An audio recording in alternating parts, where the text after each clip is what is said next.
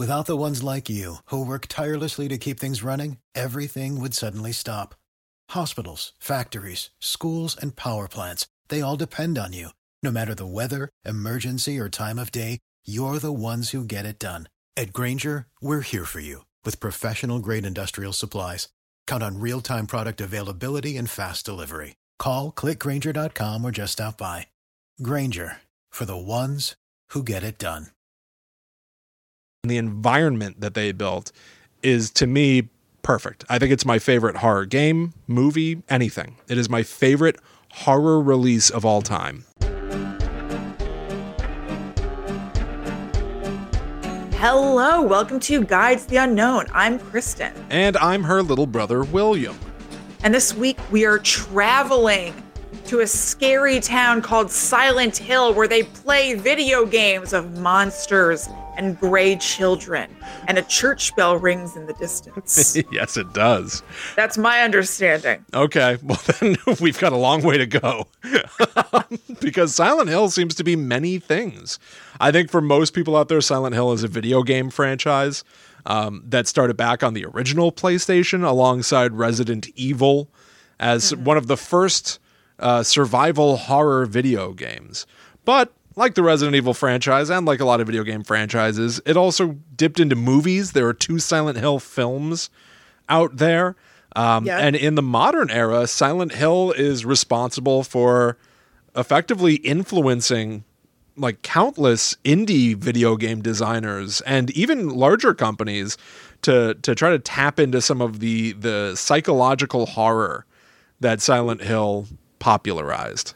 Yeah, that seemed to be, from what I read, what kind of set it apart, that it was more like atmospheric and psychological and less blowing heads off. Yeah, 1,000%. Like, it does seem like there were heads blown off. Yes. But there was the addition of the atmosphere. Yeah, I think this is going to be interesting. Number one, we here on Guide to the Unknown, it's not like we always talk about video games or anything like that. And I know for a lot of people, video games are a kind of media that they specifically don't engage in. You're not going to hear of anybody that doesn't watch movies, or doesn't watch TV shows.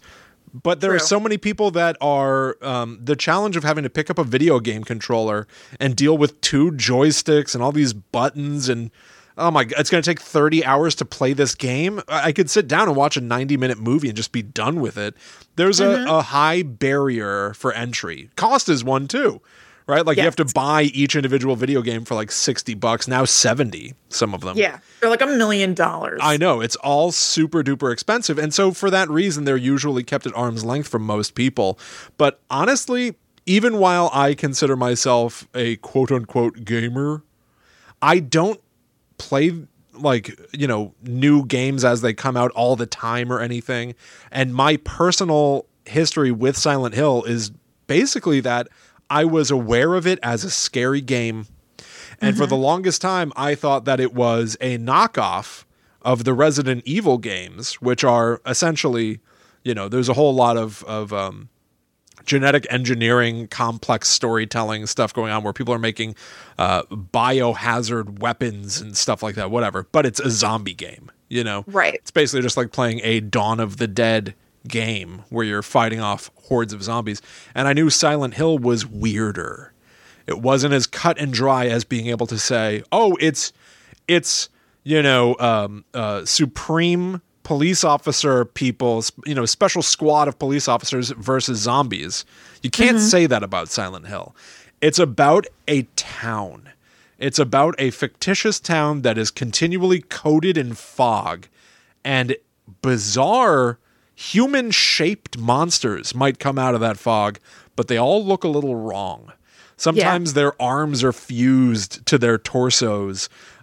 Many of them don't have faces. They're a lot more, I want to say demonic. Certainly the game will try to impart on the players that the story of this series is about a cult and demons and stuff. But to me, they always played as odd, hard to pin down misshapings and corruptions of humans in ways that make me think of how, like, a common form of a nightmare is your teeth falling out of your head. A lot of people have that nightmare. It's just why is that the go-to nightmare for people who are dealing with a lack of confidence or something like that. Silent Hill is about embodying darker parts of our psychology and making us fight them. And that's so much more complicated to explain. Maybe that's why it didn't take off quite as well as Resident Evil ever did. And maybe that is going to become complicated for us to parse out in this episode. But all of that setup, all of that is to say I'm really excited about talking about Silent Hill. And for anybody out there that doesn't play video games or is daunted by them, at least maybe we're going to get to talk to you all out there and tell you what Silent Hill's been up to that you may not have seen. Right. We can give you kind of the Cliff's Notes version of the story and the playthrough of it. Yep. And also, there are like a million great playthroughs of it on YouTube. It's amazing. I leaned extremely heavily, not on a playthrough, but on kind of a walkthrough of the story from a YouTube station called YouTube station reporting. A YouTube channel called The Leaderboard. It was so super helpful. Cool. So maybe check that out. But before we get into Silent Hill, why don't we talk about the real life place that was partial inspiration for it? Centralia, Pennsylvania.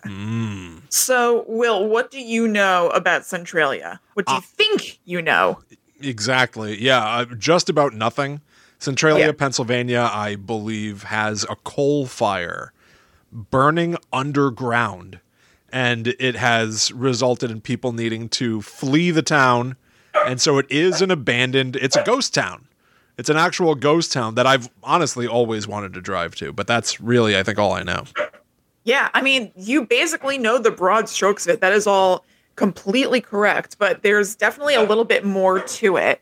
Something that I did not know about whatsoever was something called the Centralia Curse. Oh. And I found out about this from a documentary called Centralia, Pennsylvania's Lost Town. And you can find that if you go to centraliapalosttown.com. My friend Sarah actually told me about this, I guess a few weeks ago, because I know that I said to her, oh, we're actually going to be doing a Silent Hill episode soon, so I'll check that out. And it came in very handy. Wow. So you can rent it on Vimeo. I think it was $6.95. Great. And it was really, really interesting.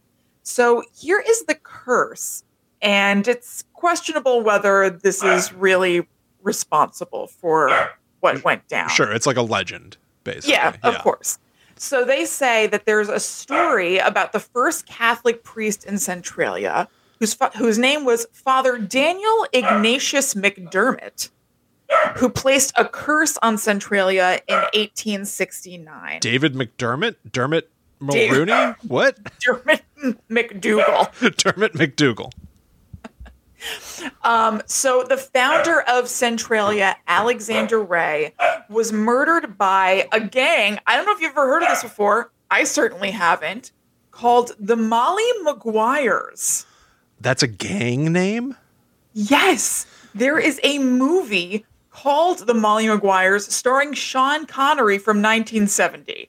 The Molly Maguires were specifically an Irish gang of coal miners in Pennsylvania. An Irish gang, I've never heard of this before in my life. Looks like we've got a canary in the coal mine, boys. And that canary's name was Alexander Ray, the founder of Centralia. So he was murdered by the Molly Maguires. He was shot to death in his horse and buggy. Oh. Father McDermott was denouncing from the pulpit whoever did it, knowing that whoever it was probably part of his parish. And then later on, he was assaulted in the cemetery. Oh. The story goes that Father McDermott then staggered back to the church, rang the church bell, and cursed the Mollies and cursed the town, saying there would come a day when only the church remained standing. And as it is in, I think the movie Silent Hill, if not the game, I think in the game too, there is just a church in Centralia now, pretty much. I mean, there's a very, very, very small population who lives there now. Right. There are 11 residents in Centralia today, and it's not even technically a town anymore. Yeah. It doesn't have a zip code. The people who live there are just really standing their ground. It's very interesting to me, and they must have to get their mail delivered to a nearby P.O. box or to family or something like that. Kudos to them. I can't, I don't know what that life I can't imagine like. that level of conviction. I know. Allie and I did earlier this year with COVID and everything. We decided to take a road trip and go find some abandoned places, and we went to a ghost town. And when we got there, there was a bar. There was like a trendy sort of bar that was there, and I got the impression that maybe like a handful of people ever went there, but they just had their own thing going. Maybe that's sort of what it's like in Centralia, where it's like a few people just holding on, making the town theirs, which is very interesting to me. Me too. The documentary that I watched is definitely, it's not like, ooh, Centralia, spooky place documentary. It's definitely made by people who lived there, kind of for people who lived there. It's really a lot about the local community and how everything went down and the problems they had with like local government. It's very interesting, but it also showed me that people who lived in Centralia like felt really, really attached to it. And so I guess the remaining people feel that way as well. So it was very interesting. Yeah. So the story of that curse started like really kicking up and being talked a lot about in the 80s when the town was starting to really shut down. And I'll go into why that was. I think we're jumping ahead a little bit. But when the town was really starting to dwindle in numbers, people were like, well, that curse, remember, this is probably the result of it. But parts of the story are debunked outright. The church bell that Father McDermott is said to have kind of like crawled his way to and rung wasn't installed until a few years after the events. Oh. Like, the founder getting murdered and him getting attacked. The church bell wasn't even installed until after McDermott was transferred away. And it's more just kind of interest rather than debunking the story. But the one church that is still standing in Centralia isn't even the Catholic church that dude was the priest of. It's a Ukrainian Orthodox church across the way. Wow. Okay. But still a very good story. It's very interesting. A wonderful story. I love the idea of cursing an entire town, which today is abandoned. Great. Great story. Yeah, fantastic. Tell it at a party. One thing that will still be standing. Okay. The church. Yeah, exactly. It's the wrong church that's still standing, but whatever. Yeah. Technicality, there's a church standing. We got it. The curse is definitely real. It's cool. Yeah. So how this fire even started is crazy to me. And it is indeed still burning underground. In 1962, they were using a pit by the Oddfellows Cemetery to clean up the area before Labor Day weekend, which meant dumping and burning the trash in the area. And they were using a pit that was above like a mine shaft with a very rich main of coal underneath it. Okay. Like underneath Centralia were just like these really, really dense coal mines. So at one point they were living large because they just happened to be founded on top of like a gold mine, essentially. So they were supposed to close up the hole that led to that labyrinth of mines underneath the town with non-combustible material so that if a fire started while they were lighting up all this trash, it wouldn't spread through underneath the ground, like you're looking at an ant farm or something. And they did close some of those holes, but not all of them. And so there was an exposed coal vein in one of the areas that the garbage was being dumped, and it ignited and spread underground. So apparently this is a thing that happens sometimes. Like underground mine fires aren't super duper uncommon, but they're usually taken care of within a few days. And a combo of mistakes led this fire to spread and spread and spread and just never be put out. So first of all, the firefighters took off Labor Day weekend rather than fight the fire that was going on. Wait, as in they knew that it was burning and they chose not to?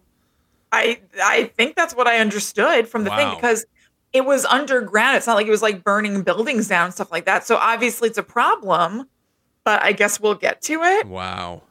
Also, a mine inspector from the state early on in this problem, when they did start really fighting it in earnest, wanted to have trenches dug on each side of the fires. And the local miners who kind of got the way this network of tunnels worked told them it was a bad idea. And it was just going to cause everything to cave in. But because this dude was from the state, they lost. They did dig trenches in on either side, and the fire went down 300 feet more. Oh my God. The town kept asking for grants and help to put it out, but those grants kept getting put off, and or like the efforts and ideas just didn't work because it was such a too many cooks situation. Like people from different branches of government were trying different things to put it out because this went on obviously forever. It's still going on, and the results would vary. And so it made the state of the fire underground fluctuate wildly. So like at one point, somebody had an idea to leave one of the mine holes open to act as a vent. And another person came in and said, no, that's probably just feeding oxygen to the fire underground. Let's close it, which made sense to me when I was watching the documentary. I was like, good idea. But when they closed it, it just made the fire flare wildly underground because it didn't have that vent and outlet. Oh, no. A lot of people who lived there said that the mine fire wasn't the problem. It was the government reaction to the mine fire. And that's like a big focus of the movie. And actually the tagline of the movie, if you look at the poster or like the DVD cover, is the 9 most terrifying words in the English language. I'm from the government. Why did I say it like that? I'm from the government. I'm from the government. I'm here to help. Ronald Reagan. Oh, boy. So that's like the thesis statement of the movie a little bit. But anyway, back to what was going on down there at the time that led it to be abandoned. Sinkholes were appearing all over the place in town, just randomly, because fire was brewing from within. Like, imagine like a souffle. It gets hot in there. All right, and then you got drops. me. Yeah. All right. I'm imagining that. I can imagine a souffle. That sounds pretty good. All right. So a 12-year-old boy fell into one of the holes.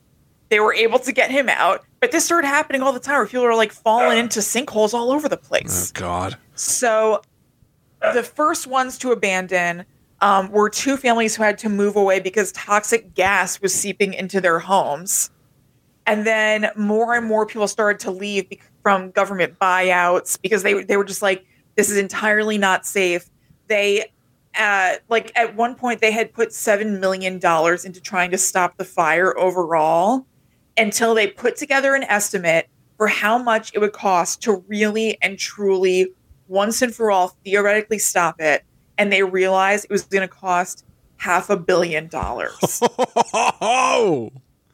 So the government realized it would be less expensive to buy out existing residents, just level their homes and not have anybody live there, than to try to solve this problem. That's crazy. It's completely insane. And the highway running into the town is Route 61. So that's what's the famous graffiti highway. That is this long do you not know what I'm talking about? No, I don't know. It's I bet if you saw it, like I think it's like the image that pops to mind often if you think of Centralia. It's this highway that eventually, because of what was going on underground, started to crack open. Like the earth was just cracking open. So it has these cracks leaking smoke coming up out of this highway. And people started visiting it all the time because it was this weird curiosity. It's actually, at the time the documentary was made, which I think was 2017, Centralia is the 6th most active tourist spot in all of Pennsylvania. Wow. Because it's just so interesting and weird that this is going on. And people started going to Route 61, this highway that nobody travels on. It's abandoned. It has cracks in the highway with smoke coming up from underneath. And people started leaving graffiti there.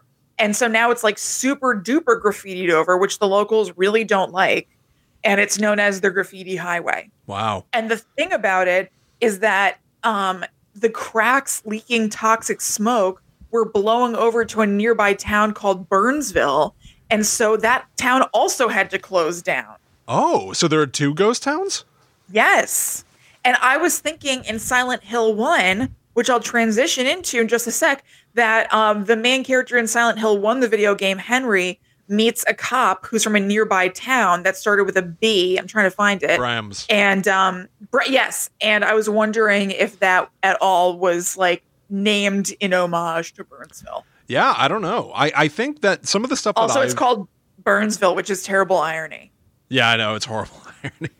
I've heard sort of conflicting information that says only the original Silent Hill movie took its inspiration from Centralia, but I've seen other places say that it is the game as well, in which case Bram's B-name, neighboring city, sure. Yeah, it's not impossible. No. So let's roll in to Silent Hill 1, the video game, and what the storyline is from that. I also want to mention, while we're talking about burning things, that one of our listeners, I haven't gotten to give this to you, Will, yet, but one of our listeners sent us candles that are horror themed. They're so cool, and they're from the Scent from Hell, scent spelled S-C-E-N-T, Scent from Hell Candle Company, which makes horror-inspired candles by horror writer Christy DeMeester. Oh, very cool. They're really nice. She sent us a candle that's called Ghostface. That's like Scream themed. Sure. And one called Stickman that's Blair Witch. And I had the Stickman candle burning while I was doing a lot of research. And it was very delightful. And it was so nice for Christy to send this. That's wonderful. Yeah. It isn't an ad. It was a gift that I really liked. So I just wanted to say it. Thank you very much, Christy. They were a wonderful companion while I was doing this research. Hell yeah. And a Scream and a Blair Witch themed? Are those are there two better franchises to be represented for us? That's why she sent them. It was really, really cool and nice. So thank you very, very much. Thank you. Okay, so Silent Hill 1, here is the deal with this. It came out in 1999. As we said, it's thought to be one of the best video games ever made. Partially just because of how atmospheric it is, and that was kind of new for the time, rather than just like straight shoot 'em ups or kind of like monster-y horror video games. So the story of the video game, and my understanding is that the movie is pretty close to the plot line, or at least the first movie is pretty close to the plot line of this game. And then I believe Silent Hill 2 is kind of like Silent Hill 3. The movie Silent Hill Revelation is Silent Hill the movie too. And it basically pulls from the video game Silent Hill 3, which is very confusing to say. But yes, the movie 2 picks up from the game 3. Yes, okay, that's what I thought. So this is going to be kind of close to the game, or to the first movie. Yeah. So the story is that there's a guy named Henry who's recently lost his wife, and he and his daughter Cheryl are driving through Silent Hill when he swerves to miss a girl on the road, crashes, loses consciousness, and when he comes to, his daughter is gone. So then a scary siren wails, and an evil version of the town called the Otherworld starts to reveal itself. And he has to search for his daughter Cheryl while dealing with monster ghosts who are called the Grey Children, and things there are just wrong, like it's snowing out of season. Right. And there's just mist and fog everywhere. He meets a detective whose name is Sybil Bennett from that nearby town, who gives him a gun, which is very useful because they're like monsters everywhere. So now in the video game, he has a means of defending himself. And he also runs into an occultist named Dahlia, who gives him a charm called the Floros, which is meant to beat back the darkness in the town. So he's holding on to that. At one point, he heads to the hospital where he meets a Dr. Kaufman, who freaks out when Harry picks up a mysterious red vial. So as Harry battles his way through town, he realizes the darkness in town leaves it divided with this nightmarish version called the Otherworld. Dahlia tells him that the girl that he swerved to avoid hitting is a demon, and that they're responsible for all of this kind of evil stuff going on, and he has to stop her or his daughter Cheryl will die. He is able to catch her and incapacitate this little girl demon thing using the Floros that Dahlia gave him, but then Dahlia tells him she tricked him into catching that little girl, and that little girl is kind of like the spirit ghost of her daughter, Alyssa. It turns out that 7 years ago, Dahlia conducted a ritual with the cult she's part of called the Order, trying to sacrifice Alyssa to bring about the cult's god. But instead, Alyssa's soul was split. And it turns out that Cheryl, Henry's daughter, was her other half. And Alyssa summoned her to Silent Hill so that they could become whole, and then they could kill themselves, which prevents the birth of that god to that Order cult, because it's evil and it's not good. But since they're not able to carry this out because Dahlia is around and she's preventing it, the god does begin to manifest. It's like all happening until Dr. Kaufman, who's changed his mind, throws that red vial, which it turns out contains basically demon poison called Agloophotis, onto them. No? Oh, I don't know. Oh, okay. sounds like a mess. Yeah. Do you mean a literal mess because he's throwing a vial of red goo, or just a messy story? A messy story. I find it to be cumbersome. William, I have to tell you, I'm very glad that you've enjoyed the Silent Hill build-up and you've been excited to talk about this. I found this a headache and a half. I knew it. Before I know you said that to me, and you were absolutely right. Yeah, but like 2 days ago, I was doing some of my research, and I was like, Silent Hill turned out to not quite be what I thought it was. Everything that I said at the top of the show is still true about like its sort of like place in horror history and how it's influenced a million people. My own interactions with the Silent Hill game franchise is pretty limited, and what I've played, I have not only enjoyed but loved. Yeah, so, it sounds like you said Silent Hill 2 in particular, you really, really liked playing, I think, right? Yes. Silent Hill 2, which I was always aware of as supposedly a masterpiece. I have been playing it, and Kristen, it might just be a masterpiece. I think it is incredible. It has nothing to do with all of this cult summoning a god and splitting a child into two different beings. It's a totally standalone story that doesn't really have anything to do with what you just described, and I think that is a good thing.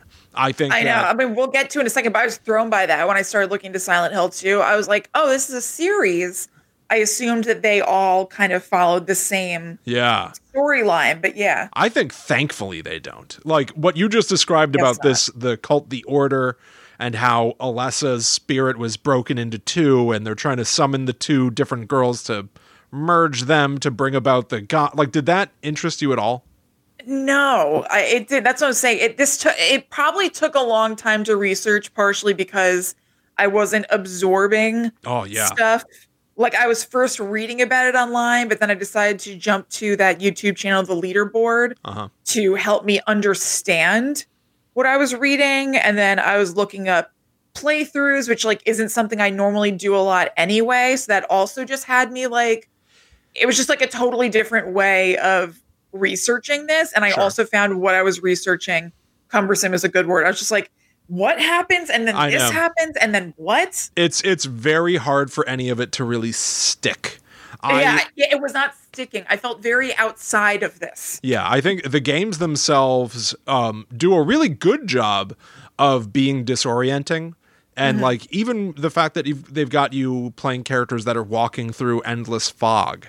You can't really see that far ahead of you. Some of that was just ingenious design at the time because they didn't have the graphical horsepower to let you look down a long city street. So they were like, well, most games, like there's pop-in where the graphics literally just aren't there, and then the closer you get, they load in, and so they appear to sort of just like pop into place as you come close to them. What if we just made this entire environment foggy?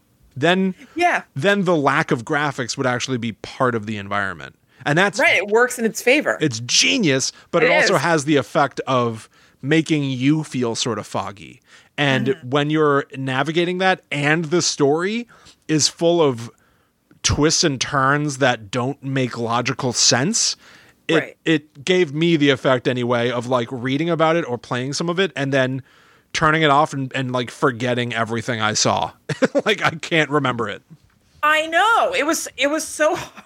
Like I wanted to pick it up and put it down because I found it overwhelming. Yeah. But then when I would come back to it, I like didn't understand at all what I had been talking about. So whatever, it doesn't matter. But it's the storyline is extremely dense. Yeah. It seems like there are kind of too many characters. Oh yeah. Or something. Like I tried to include everybody in these summaries because I was like, well, what if this rando comes back in something that Will talks about and I didn't address it? There's just like a whole lot. No. And so I can even assuage any of that fear. Almost everything that I have to say is completely disconnected from what you're talking about here. At a certain point, all of these games are standalone. They don't really connect to each other that much. That was a question I was going to have, whether Silent Hill 2 was an outlier for being a standalone story or whether that ends up being the norm and it turns into kind of like an anthology game. That is correct. Silent Hill 2, I think, was so well done and such a repeatable format that they just started making Silent Hill 2 the standard for the franchise. And so every new game is its own standalone story by and large now, aside from 1 and 3, which do sort of dovetail into each other. Yes. Okay, so let's finish up what happens in 1. Okay, so where we just left off, that Dr. Kaufman threw that vial of agloophotis. It's probably pronounced in a way that sounds more smooth than that. But he does still get dragged to hell for his dirty deeds because he was part of the order. It was like he had a last minute change of heart. Dr. Dirty. Or whatever. Exactly. So he throws it when the demon is partially formed. It's already kind of started making its way. And then Harry defeats it as the final boss. After it kills Dahlia, of course. So that bad guy is defeated by the very demon that she was creating. There are multiple endings in the games that you can access depending on your actions throughout the games. I'm just going to go with the ones that the leaderboards videos decide to include in their wrap-up of the games. I have to say, again, I keep referencing it, but the Silent Hill video that'll be linked in the show notes from the leaderboard is so real. It's really cool. It's like a timeline of all the Silent Hill game events, and it's really comprehensive, and I totally recommend it.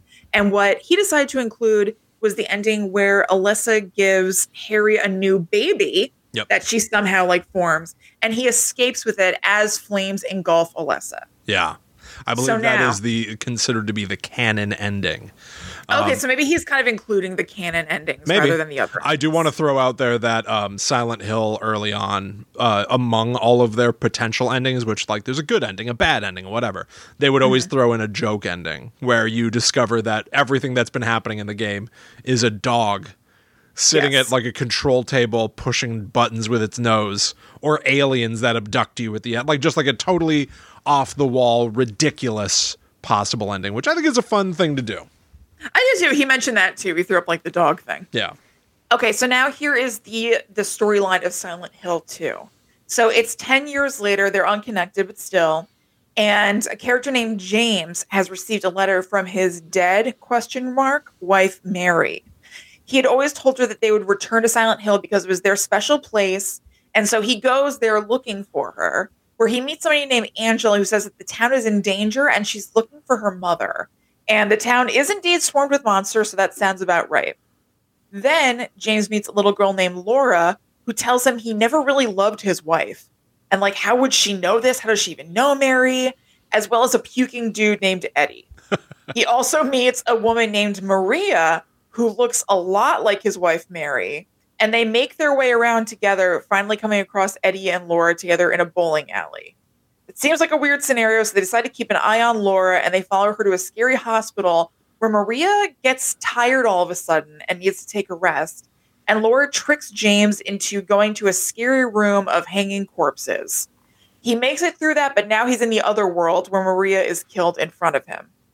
He then makes his way to the historical society in town, where Maria is somehow alive again until, oops, she's murdered in front of him again. He also learns more about the mysterious Angela and Eddie. Angela killed her abusive father in self-defense years ago, and Eddie was bullied for years, and that's why he reacts violently to any provocation now. So these people, William, don't come up for you at all. No. Okay, you guys can forget I even said about anything about Angela and Eddie. They don't really matter to the story. I think that they serve the overall metaphor of this game's story, where it's people that have suffered trauma in some way, shape, or form, all congregating in Silent Hill and questioning their sanity and trying to come to terms with what they've done. Yeah. So we're going to see that with James right now. James has to kill Eddie in self-defense, and he's really distraught by this, but it's actually not the first time he's killed someone. When he goes back to his hotel room, he watches a tape that shows us that he actually killed his wife, Mary, who is terminally ill, out of either mercy or selfishness or some sort of combo of both. Laura, that little girl, freaks out because Mary had promised to adopt her, and she bounces and runs away, and the hotel starts to burn around James. Maria is alive, but then she's killed again because obviously Maria is a manifestation of James's grief and guilt that forces him to relive what he did over and over again. He runs up to the roof of the hotel it's burning, and he sees his wife yet again until she transforms into the final boss of the game, and he has to beat her and leave his guilt behind, as well as the town. Now, this conceptually, did this do anything for you? You saying the thing about Angela and Eddie being other people who have unresolved trauma makes me like it more. I definitely was just like, why am I keeping track of Eddie and Laura eating pizza? Right, yeah. Oh, totally. I don't really understand. But like I said, I didn't know what was going to be in the games you covered. So I was like, I guess I should include that just in case it comes up later. So at first I felt like it was just like, there was a cool central story about James and Maria that I was interested in. And I was just like, what is this other stuff? But of course, it's not like a book I'm reading. It's a video game. So I understand why there has to be other stuff that maybe seems extraneous to me, but like pads out the game and gives you something to do as a player. But you saying what I just said, that it's kind of a bunch of different people dealing with grief and trauma, makes it more interesting to me. But I did like James's story, and also the thing of Maria being sort of like an avatar for Mary and getting killed over and over again. Yeah, it's very David Lynch. It's very, it's a couple of things, right? In Twin Peaks, Laura Palmer is dead, and then we meet her cousin Maddie Ferguson, who looks exactly like Laura Palmer, and we see similar events happen to her. It's very Lost Highway, a David Lynch movie where Bill Pullman is dealing with identity issues and caught in this loop where people are changing identity constantly, and he's trying to come to terms with who he is and what he's done. It's all this unreliable narrator filmmaking that I feel like is in Silent Hill 2. And it might be the first time that I've ever seen a video game tackle those themes and do it so effectively. I was definitely surprised that that's what it was about. Yeah, I was aware personally of the sort of legacy of Silent Hill 2, but I had never personally played it. I'd watched a few friends play it and didn't pick it up myself. I love video games, obviously. Most of them just really stress me out. But I actually recently live streamed 4 hours because I, quite frankly, didn't want to stop playing. Hey, you're into it. Because I enjoyed it so much. But so I streamed the first 4 hours of Silent Hill 2. If anyone wants to watch it, it's on youtube.com/talkbomb. But like the entire time, you'll get to see the game itself, but you'll also see me going like, oh my God. Oh, so this is incredible. Understood. Got it. Like the entire mood of that game is just full of dread and confusion, but in a really good, positive way. It is one of the most cinematic and emotionally connected games I've ever experienced. That's awesome. That's really cool. I mean, it looked really cool. Like I popped into your playthrough when I was researching. I saw some others. Like it seems like a very cool game. Yeah. So now let's round out my section with the plot of Silent Hill 3 from the year 2000. So this connects back to Silent Hill 1. It's like a sequel to that. And the baby from Silent Hill 1 that was like conjured up by Alessa is now named Heather. And she falls asleep at the mall only to wake up in a dream with a roller coaster barreling toward her. It hits her. She wakes back up in the mall and she's walking around, and there's a detective named Douglas who's following her and tells her that he was sent to get her since she's the spawn of Alessa. And then the mall like morphs kind of otherworldly into scary monsters for her to fight. She also meets a priestess from the order named Claudia, who says they need Heather in order to get to paradise. So Heather fights more monsters on the way back home to just get home and be with her dad, Henry, who was the, protagonist from the first game. And she finds out that her father has been murdered by Claudia. Claudia is pissed that Harry, which one is that? I wrote Harry and Henry. It's Henry, right? Mason, right? Harry Mason? Crap. Or Let me go back Mason? to my notes from the top. Henry. Okay. Okay. Claudia was pissed that Henry messed up the Order's plans back in the day, and Heather swears revenge on Claudia. Now, it turns out that detective who was sent to get Heather in the first place is just a hired hand. He's like not part of the Order, and he's not super into it. And he agrees to take Heather to Silent Hill in his car to find Claudia. When she gets there, she learns that Claudia is in a church, but in order to get to it, she has to venture through the haunted amusement park from her nightmare earlier. that had that thing barreling toward her. And she has to jump out of the way of the roller coaster when it comes in order to kind of get through this and get to Claudia. And there's also a part of the game that takes place on a carousel that's apparently very important in the first game. So it's like a callback to that. So they finally face off, and it's Claudia's plan to use Heather to bring about the birth of the Order's God that was thwarted all those years ago.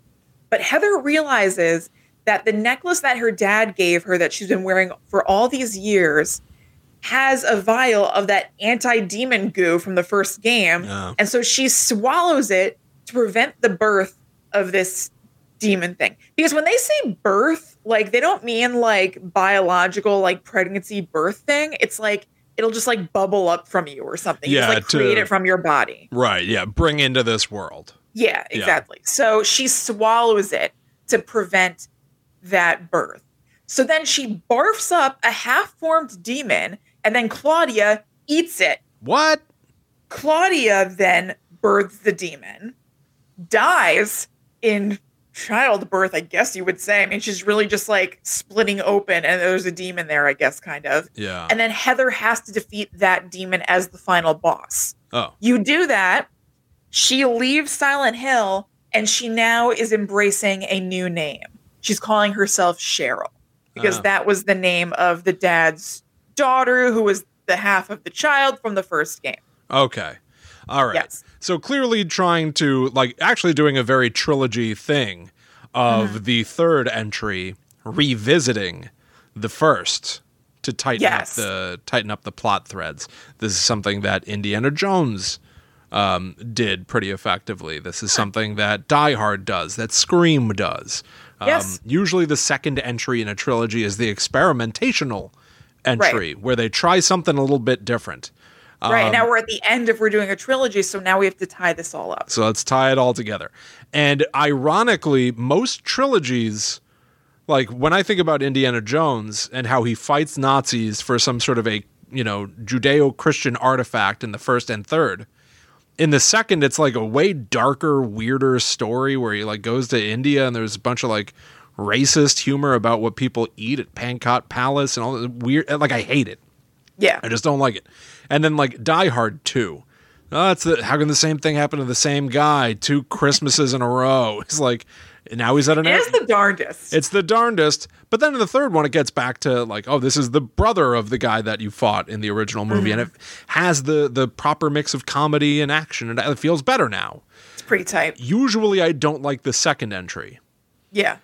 In Silent Hill, a common thing. In Silent Hill, so far, it's the only one that I really like. Right. I feel like Silent Hill 2 is such like a standalone story of one person figuring out their psychological hangups. And the other two are convoluted stories about rebirthing a god. They're the majority. They're like what you would say at this point that Silent Hill is about. But still, right, because the movies follow that kind of plot line. Yeah, that's true. Like it sort of is what the franchise is built on. But I like the outliers so much better. Then I like the cult stuff. I definitely do too. So I'm going to talk now about a bunch of like weirdo, trippy things. I'm going to talk about the movies. I'm going to talk about the remaining games. There are a bunch of them, and I'm not going to go into agonizing detail about most of them. But I do have a lot to say about Silent Hill. And I have a lot to say about my own interpretation of Silent Hill, honestly, more so than what was actually put out there necessarily. But excellent. But before we do that, Kristen, we need to tell everybody out there listening about Debbie Draws Funny. That's right. Yeah. DebbieDrawsFunny.com carries funny and quirky greeting cards, posters, and vinyl stickers. That's right. And they're heavily inspired by Debbie's weird sense of humor and love for current pop culture and the 80s and 90s. There is a lot of Seinfeld inventory over there. And if you listen to the show regularly, you know that is one of Will and my favorite pop culture creations of all time. Oh, yeah. And there are also Ghost Adventures stickers that are totally sweet. There is a Zach Bagans sticker. There's an Aaron Goodwin sticker. And by that, I mean, it is of their faces. And then it has like regular catchphrases that they use around their heads. There's also like a little stick figure man from the SLS cameras that you see on ghost shows. Oh, I didn't see the stick figure man. Yes. That's brilliant. Yes, they're completely awesome. You can find Debbie Draws Funny stationery products online at debbiedrawsfunny.com. That's DEBBIE, drawsfunny.com, and in almost 300 brick and mortar stores across the U.S. and Canada. Yes. So Debbie's designs have been featured all over the place. They've been in the New York Times, BuzzFeed, the Huffington Post, Glamour, Real Simple, Pop Sugar, Cleveland Scene, Time Out New York, Bored Panda, Cool Mom Pics, The Bump, and a ton of blogs. Her work is really, really cool. It's really, really distinctive. And she has all kinds of stuff. Like we just talked about her stickers, and those are really awesome. But I've also bought her cards before. I gave my mom a Mother's Day card from debbiedrawsfunny.com that she absolutely loved. Especially right now with the holidays coming up and the fact that a lot of us are kind of apart. They're very like day brightening, funny, colorful, cute items that I feel like everybody would love. There's like an energy to her art style that I find That's to be a good way to put it. Yeah. Like even the fonts she uses have like an energy to them. Yeah. Yes. Yeah. They're like real. They're severely enjoyable. They're joyous. They're joyful. They're severely enjoyable. And Debbie is a listener. Yeah. She is a longtime patron of Guides the Unknown. She's a really, really cool person. She's somebody whose work you want to check out and you want to support. Yeah. And all of you listening right now, you can get 20% off your order at debbiedrawsfunny.com by using the promo code GTTUPod. That's right. And I would also recommend following Debbie on Instagram at Debbie Draws Funny so you can see a little bit behind the scenes of her process. Sometimes she pops on and talks about it. She's just a really cool person who makes really cool things that I guarantee you will love. So definitely head over to debbiedrawsfunny.com and get 20% off your whole order by using that promo code GTTUPod. Yeah. Say hello. Thank you, Debbie. Thank you. That's right. Ohio, ready for some quick mental health facts? Let's go. Nearly 2 million Ohioans live with a mental health condition. In the U.S., more than 50% of people will be diagnosed with a mental illness in their lifetime. Depression is a leading cause of disability worldwide. So why are some of us still stigmatizing people living with a mental health condition when we know all of this? Let's listen to the facts and beat the stigma. Ohio, challenge what you know about mental health at beatthestigma.org. So Silent Hill, the remainder of Silent Hill as a franchise, up to its untimely death and potential rebirth, I hear rumors. So a couple of things that I want to say about where we're going from here. You talked about Silent Hill 1, 2, and 3, all of which were made by Konami's Team Silent, they were called.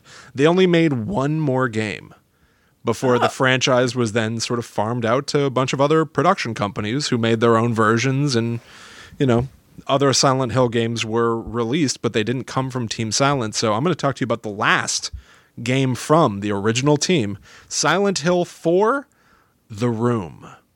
Now, I've also played some of this game because it was oddly just released on PC again for the first time in a million years. So I snapped it up immediately. To me, Silent Hill is more about their odd storytelling than the games themselves, if that makes any sense. It makes complete sense. So here's what I have to say about Silent Hill 4, The Room. When you first boot up the game, you know, in Silent Hill 1, 2, and 3, they're third person, it's called. So you're usually seeing the character you're playing as while you control them. Silent Hill 4, The Room starts with you in first person mode. So it's you walking around this little tiny apartment building, and you are playing as a guy named Henry Townsend, who has been trapped in his apartment for 5 days, ever since he had the nightmare. And you can walk around his apartment. You can look at the TV, which he says. So it's POV, kind of like POV. Like Doom. Yep. Yeah. Yes. And if you look at the TV and like you can hit a button to inspect things, like he'll be like, TV? I didn't have a TV. I used to have a record player right here. You can inspect his kitchen. He's talking about how he has a headache, and you can look through the peephole of his front door, but it's like it's mushed into the wall. The door is now part of the wall. There's no getting out. He's trapped inside. And this game came out, a long time ago. This came out 2004. And here I am in 2020 playing this game and feeling all kinds of quarantine metaphors all over it. There are certain parts of the game where you will find a tunnel suddenly in the wall.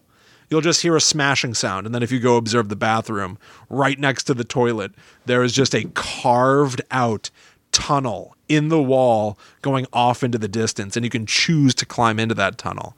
And then you are playing as the character still in first person, wiggling your way through the tunnel to this, the light at the end of the tunnel. And so you're forcing yourself to go through it. And even that, it may be claustrophobic to be in first person going through this tight, confined tunnel, almost like Blair Witch 2016 when the character Lisa is going through the tunnel under Rustin Parr's house. I hate that part. The anxiety of that. When you pop out the other side, suddenly you're in sort of a classic Silent Hill perspective.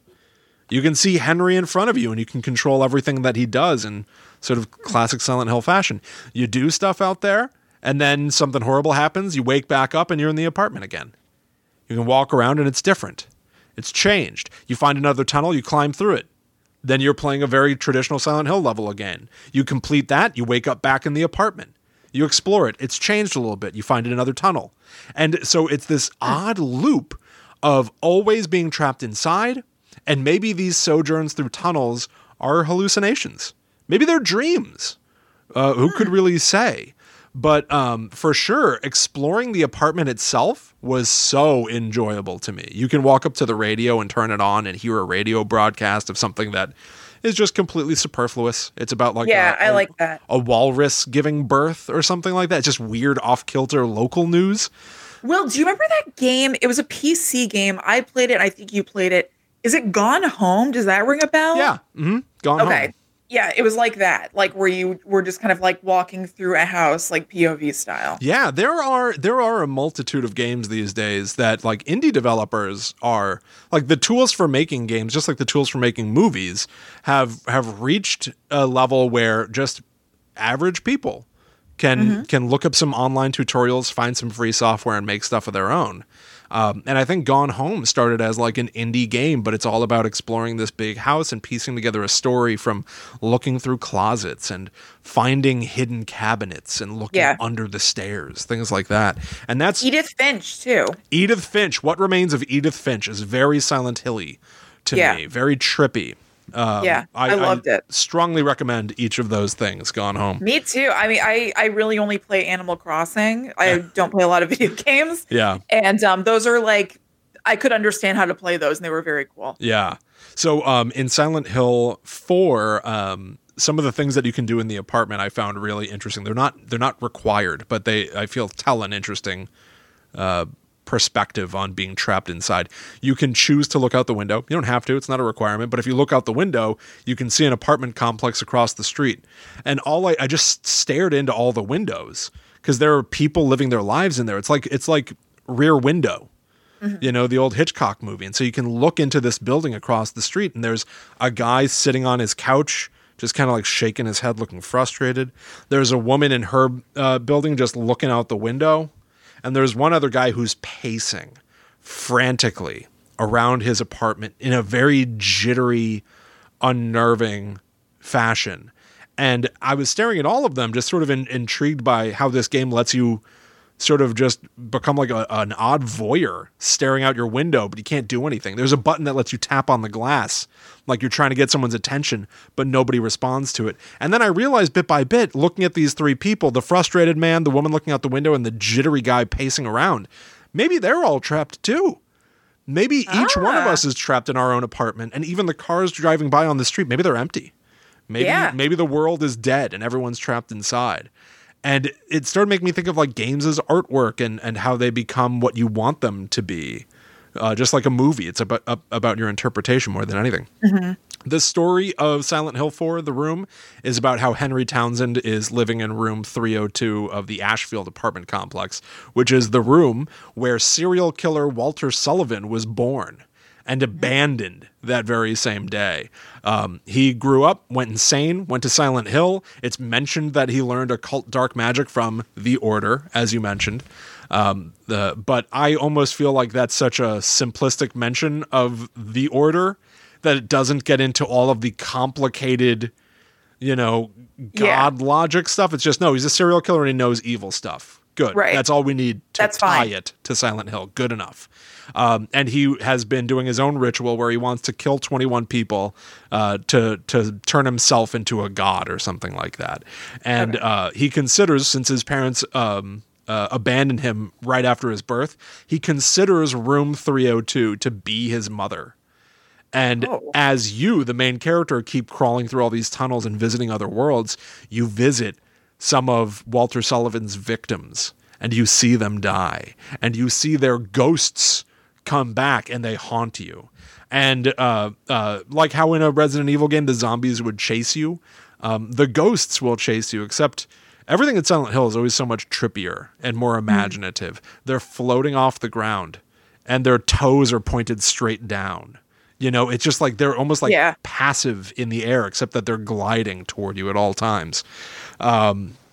It does get convoluted. I won't lie. It turns out that you are the 21st victim, and then you have to fight back against him. There is a baby form of this guy and an adult form of this guy for some reason. What? I don't know. Your landlord has been keeping his umbilical cord all these years. He is the one that found the baby in the first place. Your landlord also says at one point, the umbilical cord has started to smell in the last few days. I don't know why. And it's because this ritual is because it's been around for 21 years or maybe that's why. Yeah, mystery solved. Yeah. But really more than anything, it's the mood. It's the mood of this game that I find the most compelling. And it's the last one made by Team Silent. They tried something weird. And I think anytime they tried something weird, largely they hit a bunch of home runs. Nevertheless, Konami saw the potential windfall of this franchise and started farming it out to other developers, and that's how we got some of the other games. It's also around this time that we got the Silent Hill movie, 2006, directed by Christoph Gans. It is an adaptation of the original Silent Hill, as you explained. I watched it, and boy, did I have a hard time with it. Both Silent Hill movies are very long. Both of them have the worst sound I've heard in a movie in some time. Almost every single line in Silent Hill 1, the movie, feels like it's ADR'd. I don't believe that the audio... I find that so distracting. Every line, every single line, as if they did not have a recording running at the time. I know a lot of audio is replaced for a lot of movies, but at least they do like a match to an environment. It was distracting in the extreme. I got a real ear for ADR. It sticks out to me like crazy. Yeah, same here. But one of the other odd traits I noticed in the Silent Hill movies is that I think that they're not only adapting Silent Hill, but they're copying Hellraiser a lot of the time. Yeah, you mentioned something like that. A lot of characters that have blades sticking out of part of their faces, like Pinhead. A lot of like Silent Hill, the games have a lot of really distorted human monsters in them. But they never really look like they're like leather-clad dominatrix bondage gear people. Mm-hmm. And yet in the movies, that's like what they all are. A lot of leather. Lot of leather. Well, it's the scariest fabric, Will. I guess so. They both movies are obsessed with proving that they're a scary movie. Mm-hmm. It's like the butt rock phase of horror from the early 2000s, where it's just like smashing industrial music that has no character of its own and just eesh. One of the only things I know about the Silent Hill movies is that somebody gets like husked. Yes. Pyramid Head. The Red Pyramid is one of the icons of the franchise. He's in Silent Hill 2. Yes, he's in the games. Yeah. Yeah, big hulking guy with a butcher's apron and this pyramid metal thing on it. Everything in the games are covered in rust and they're all red and whatever. So he's supposed to be James's embodiment of punishment. James in Silent Hill 2 feels compelled to punish himself for killing his own wife, and so he's manifested Pyramid Head as the ultimate punisher. And Pyramid Head in Silent Hill 2 will kill the other monsters even. It's just, it lives to punish. And so because it's the icon, they put it in everything, including Silent Hill the movie, where it grabs a woman's skin and rips it off her in one move, which is kind of interesting. They also feel very much like they're copying from Saw, these movies. And some of the I think a lot of movies at that time were copying Saw, so that makes sense. Makes a lot of sense. There is Silent Hill Origins is the next game to come out. And this is where I started picking up on a trend of every odd numbered entry being about the cult story, because this one is a prequel. This one takes place before Silent Hill 1.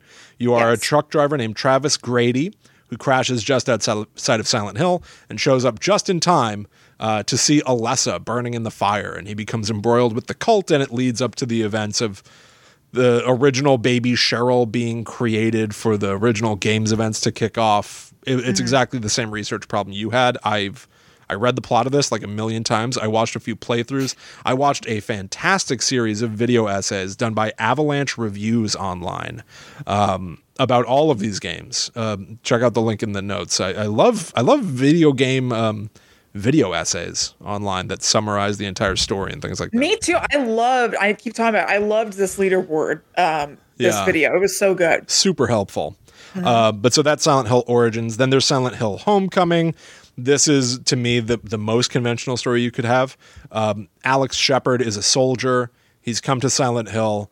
He's sorting through his own mental baggage. It becomes embodied by the town. We are definitely in now the pattern of, like, the franchise now. Silent Hill is a town that brings your psyche to life for you to confront your deepest, darkest fears.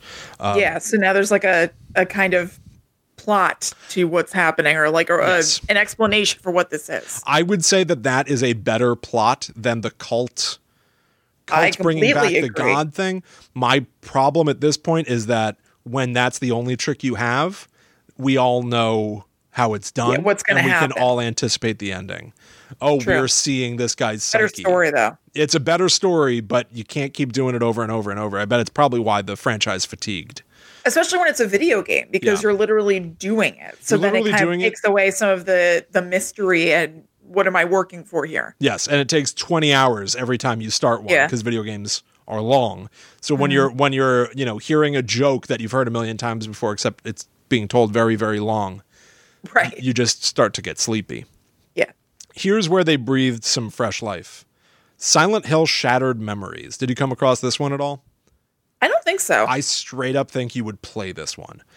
This is a reimagining. Is it insanely easy? Yes. And it's a reimagining of the original Silent Hill game, and it has nothing to do with cults or anything like that. It is a psychological tale, but it's not the same like, stranger from outside Silent Hill comes in and their dark side comes to life. The game opens with you in first person, point of view style, on a therapist's couch, and he's asking you questions. It seems like I've played that game before. Let's play again. And the way that you answer the questions tailors the game to you. I love that kind of stuff. That's like the Walking Dead games. Yes, exactly. So there's even a moment where they ask you to color in a house. And depending on what you color the house, that's the color of the house that the main character will encounter later. So the game becomes what you tell it to be. And so it plays with your psyche. They give a warning at the start of this game that while you're playing the game is playing you, which is a little on the nose, but it's fun. Yeah. It's fun. Here's the thing. As a reimagining of the first game, it remixes all of the elements that you talked about and makes them so much more palatable. Harry Mason has driven to Silent Hill. He crashes his car. He wakes up. His daughter is missing. He goes around all these places. He meets the same people that you mentioned. He meets Dahlia.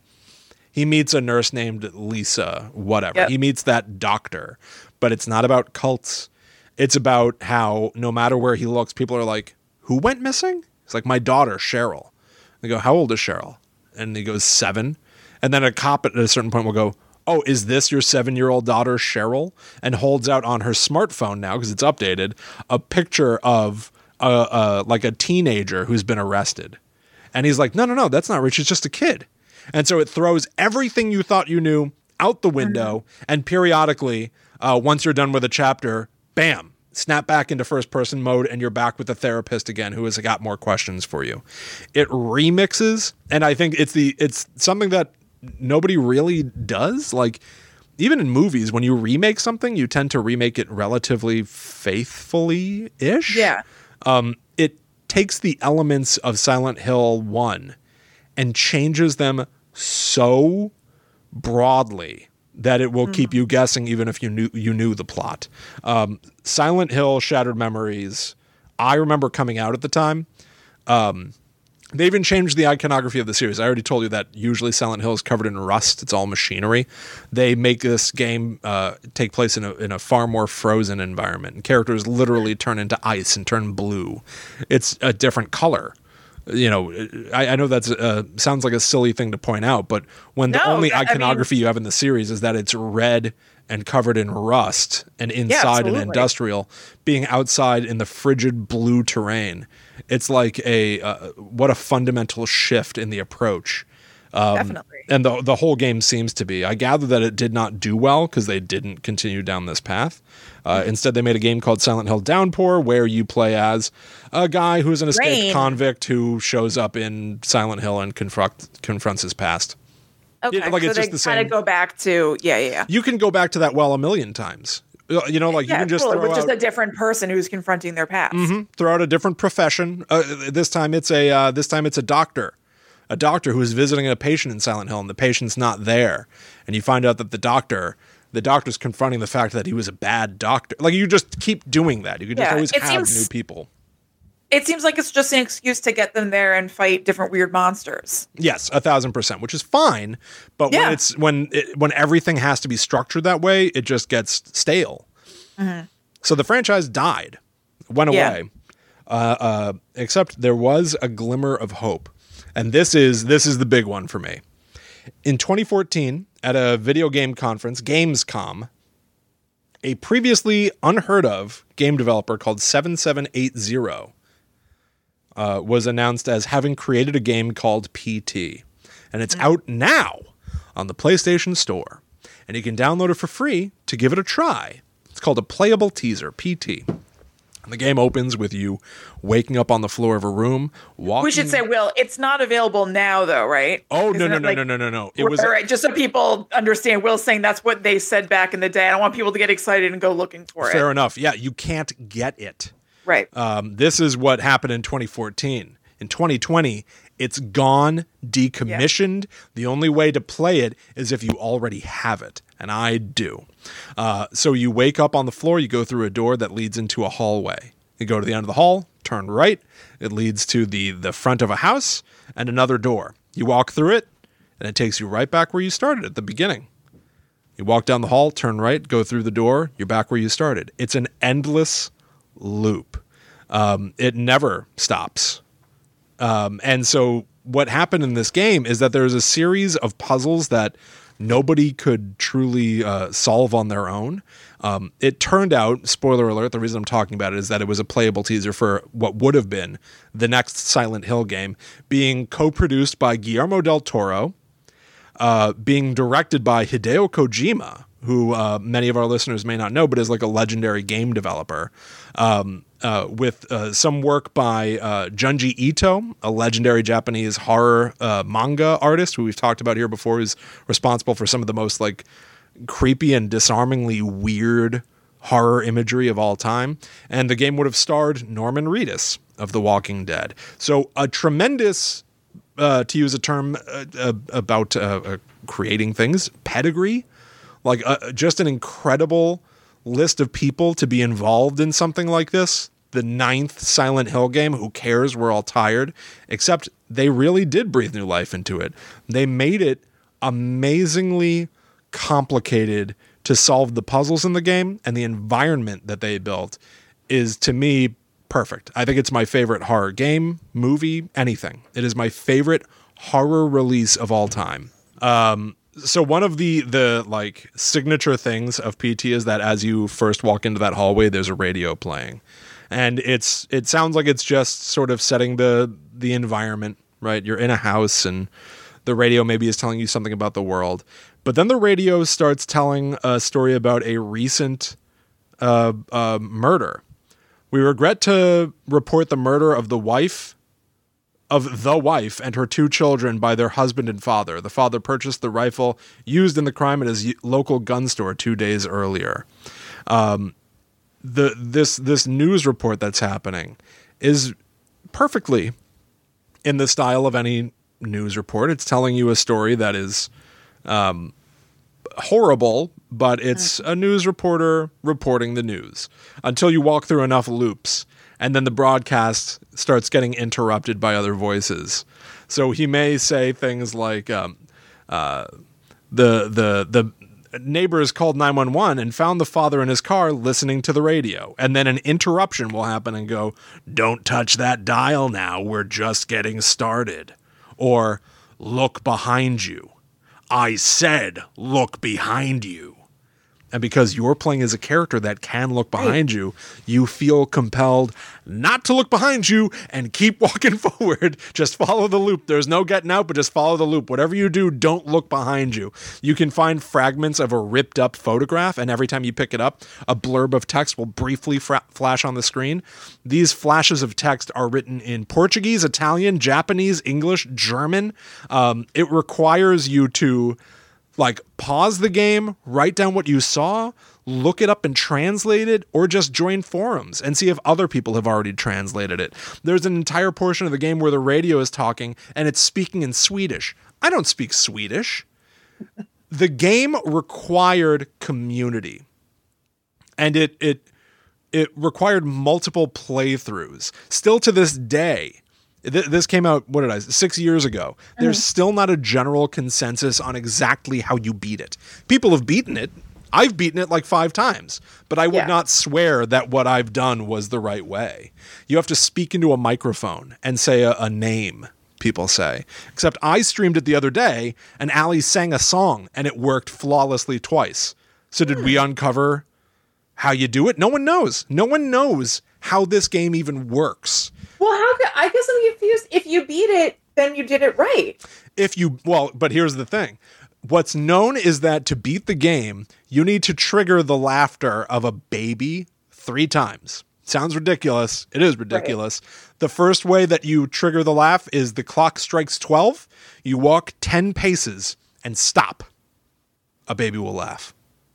Then you just wander around going, what was the general consensus online is that you have to say a J name. There are some hints in some of these translated bits of text that I was talking about that people shared online, that maybe a person named Jack or Jarek, or some odd name with a J factors into this somehow, somewhere. And so you'll watch playthroughs of people online, and I do it here at home. Just walk around in the game going, Jerry, hi, Jack, Jarek, you listening? Just anything with a J, so that the speech recognition, I guess, will trigger the next baby laugh. But you'll stand there and you'll really cycle through about 1 million J sounds, and then just one of them will work. I'm not sure why. It's not how systems don't work randomly. There is a cause and effect here, but I can't tell what I did that triggered this. It's so odd. It is one of the strangest things of all time. The environment of this game is unbelievable. There's a ghost in the game who is a toweringly tall woman in a nightgown. One of her eyes is blown out. She can, it seems, possess you at times, because as you're walking, you hear the sounds of your footsteps walking down this hallway. Sometimes there's what sounds like a third footstep in the way that you're walking. Is that because she's right behind you? Is she in you? Writing will appear on the walls the more loops you go through, where all of a sudden the door at the end of the loop right above it will say, "Forgive me, Lisa, there's a monster inside me." And you couple that with the radio broadcast about the dad that killed his wife and child. Is that the story that's being told? Are we the dad? Are we the child? No one knows. And we'll never know, because very famously, 1 year later after the playable teaser was released, and it ended with a tease that it was going to be for a game called Silent Hills, meaning multiple Silent Hills. What does that mean? Konami canceled the game. They canceled the game. They fired Hideo Kojima, and they gave him to the end of the year to finish one other thing that he'd been working on for them. And during that year, they sequestered his office far away from everybody else. And because of his contract, refused to let him make public appearances or talk to anybody. It just went away. It just was gone. And they removed the game from the PlayStation Store. You cannot download a new copy of it. I only have it because I had actually started to understand the reputation this would have and ran out and bought a PlayStation 4 for this game. And I don't regret it to this day. I've got this game saved on 2 hard drives. It's my favorite thing of all time. I will never lose this game. I did not know this was your favorite horror property of all time. I had no idea. I think it is. It's so odd and incomprehensible. There's still things that can happen in the game that I personally have not seen. You can catch the ghost looking at you through one of the windows. I've seen people post that online. I've never seen that in any of the playthroughs. Maybe it knows that you can't handle it. Maybe in real life. I'm pretty convinced, and a lot of people are, that there are a lot of things left in the game that no one has triggered yet. That's very cool. Yeah, which I think is like the goal of any game to me. I think that there should always be, I think that they should be alive, and I think that there should be things about media that are indecipherable or parts of experiences that less than 1% of people will ever uncover. I think that is something that keeps stories feeling essential and worth revisiting, and keeps them changing the more that you look at them. You know, like, that's one of the reasons, as silly as it is to say, it's one of the reasons that I love Scream, is that every time I watch the movie, I feel like I pick up on a new reference. Or in filling out my horror history of watching new horror movies and things, or not new horror movies, but like horror movies that have been out for decades that I just haven't seen. When I see them, suddenly it opens my eyes and I pick up references to it all over the place. To that movie and other places that you didn't even realize were references. Exactly. That is what Silent Hill, the PT, the playable teaser, has going for it. And it's so different from the Silent Hill games that we've been talking about for the bulk of this show. But between PT, this playable teaser, and Silent Hill 2, which is its own standalone psychological experience, to me, those two things are what Silent Hill is. And even though the movies are a hard watch, even though the bulk of the games, the true story of the games of this cult and all those things, arguably that's what the games are about, but sort of not to me. You know, like, my interpretation of it is that Silent Hill is so much trippier. The last thing that I'm going to say to you is not even about Silent Hill. On the day that I started playing Silent Hill 2, I decided to fire up a movie called Carnival of Souls. It is a 1962 movie made by a filmmaker named Herk Harvey. And it concerns a group of young women who are all joyriding in a car and end up going off the side of a bridge and sinking to the bottom of a river. Most of them die, but one of them doesn't. She makes it out. She goes to the town where there's this carnival, and she's sort of obsessed by the carnival, and she's trying to figure out what's going on. She's having like all of these like visions and nightmares. Periodically, she will just find that people can't see her or hear her. And so she runs around trying to get anybody's attention, that nobody's paying attention to her at all. And she's plagued by this man who's following her. The man is played by the director, Herk Harvey. The character is just called The Man. This entire film is in black and white. He's got these black circles around his eyes, and he seems very cool looking. I haven't seen the movie, but I've seen the trailer for it, because we talked about it a while ago. Yeah. But it's really cool looking. Yes. It is a movie that it inspired, evidently, George Romero to make Night of the Living Dead. And having seen Night of the Living Dead long before Carnival of Souls, you watch Carnival of Souls and you feel like, oh my God, like this is like a sibling piece to Night of the Living Dead. You can definitely see it even just visually. Yeah, the movie ends with the main character going to the Carnival of Souls, where there are other people similar to the man dancing with each other with dark circles under their eyes. One of them is the woman herself. She's watching as a form of herself is dancing with the man. And then we realize she didn't survive. She didn't survive that crash into the water. And it's sort of a classic story. It's a very familiar story. I think we're all familiar with the so-and-so was dead the whole time trope of storytelling. This is one of the earliest in film. And it, to me, is dripping with the same atmosphere and purpose that Silent Hill 2 is. and which elevates it. I think that it became too tropey, the idea of like, oh, this is all just part of, it was all in the person's head the whole time.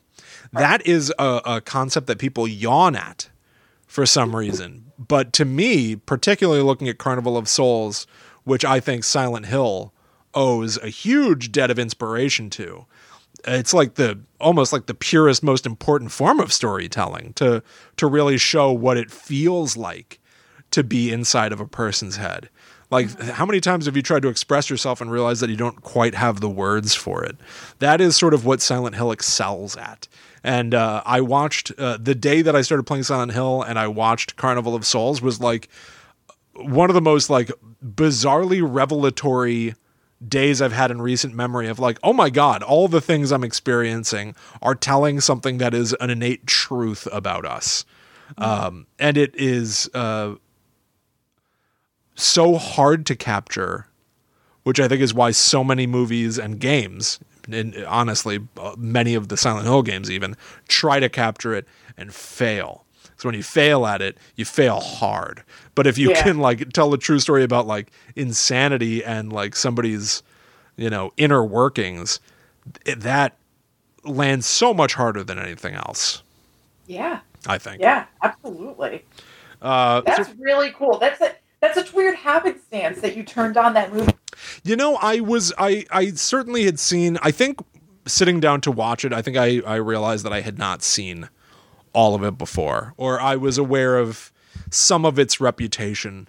Like there's a whole like movement of sort of industrial filmmakers. Like George Romero made like a lot of like commercial work, not like movies, but like literally like making films for like a company that hired him to just make like a film for some, a bad example, but like some like an elevator manufacturer, like dull industrial stuff. But yeah, there you go. I strongly recommend Silent Hill 2 and PT. At least look them up online. And maybe Shattered Memories, that one that the therapist asks you questions and it affects the game. I think that stuff is very, very fun. I'm hearing rumors that there's I guess on December 10th, there's like a game award show, and there are rumors that Konami might revive Silent Hill. But to me, they sort of blew it by not letting like Junji Ito, Guillermo del Toro, Norman Reedus, and Hideo Kojima, like 4 incredibly interesting people to be working on that game. By not letting them make that,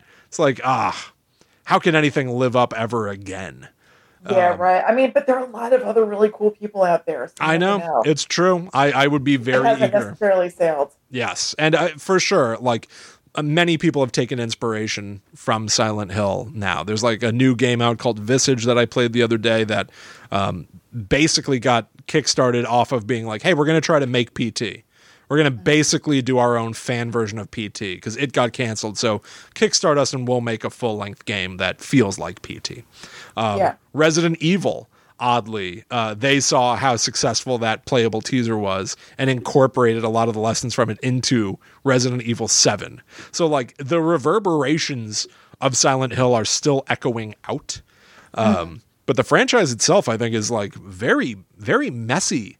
It's very, very messy and muddled and loaded with things that are maybe not that great, but there are 2 pure diamonds in it. Like there are at least 2 like perfect horror stories, releases, whatever, games, who cares, within it. And that sort of legitimizes the whole thing to me. Yeah, that's awesome. Yeah. Well, guys, I hope you enjoyed this journey through Silent Hill with us. Thank you so much for listening. Make sure you go to DebbieDrawsFunny.com and use that 20% off code GTTUPod. Thank you so much again, Debbie, for listening, for advertising with us. And if you have a small business that you're interested in having us advertise, please email gttupod@gmail.com. We're happy to work with you. Yeah, and you know what? Big businesses? Yeah, big biz too, sure. Huge businesses. I hear a lot about, Big Tobacco. I see a lot of commercials about them. I don't know if that's a company name. Hit us up. I don't know. How weird would that be? I've never seen anyone Big advertise. Pharma? Yeah, I've never seen anyone advertise for Big Tobacco or Big Pharma. Maybe we could be the first. I'm open for business. Call me Big Pharma. Call us, please. Please. Novartis, get us on the horn. Okay. And make sure that you check out gttupod.com for all things Guide to the Unknown, like our Patreon, patreon.com/gttupod, where you can get access to a bunch of bonus shows for signing up on the Netherworld Warrior level. That starts at $4 a month. We've got videos back there. We've got exclusive shows. We've got commentary tracks for movies. Talk about a living, breathing place that echoes your fears. Cool. Become a Netherworld Warrior. Fight back the darkness with us, or embrace it. Guess whichever you want. Depends on the day. You evil embracer. You can also follow at GTTUpod on Twitter, Facebook, and Instagram to keep up to date with what we are doing. You'll get notifications about new episodes of the show. You're going to get questions. You're going to get things that let you interact with other people who listen to or watch this show. Speaking of which, go to facebook.com/groups/GTTUpod. And you can join the secret society we've got there, where you can chat with us, chat with other people. There's a Discord on our Patreon as well. We've got a lot of avenues so that you can get to know other people that listen to Guide to the Unknown. There's a gift exchange going on the Discord. Oh, yeah? Very cool. Yeah. Wonderful. And you can even reach out to us. That's right. I'm at Chillin' Kristen. And I'm at The Myth Traveler. So thank you all so much for hanging out with us in the fog-soaked land of Silent Hill. We'll be back next week to talk about another cursed colony. But until that time comes, we must travel. Back to the Netherworld, go we.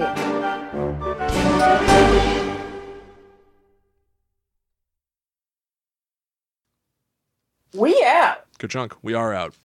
When you need mealtime inspiration, it's worth shopping Kroger, where you'll find over 30,000 mouth-watering choices that excite your inner foodie. And no matter what tasty choice you make, you'll enjoy our everyday low prices, plus extra ways to save, like digital coupons worth over $600 each week. You can also save up to $1 off per gallon at the pump with fuel points. More savings and more inspiring flavors make shopping Kroger worth it every time. Kroger, fresh for everyone. Fuel restrictions apply.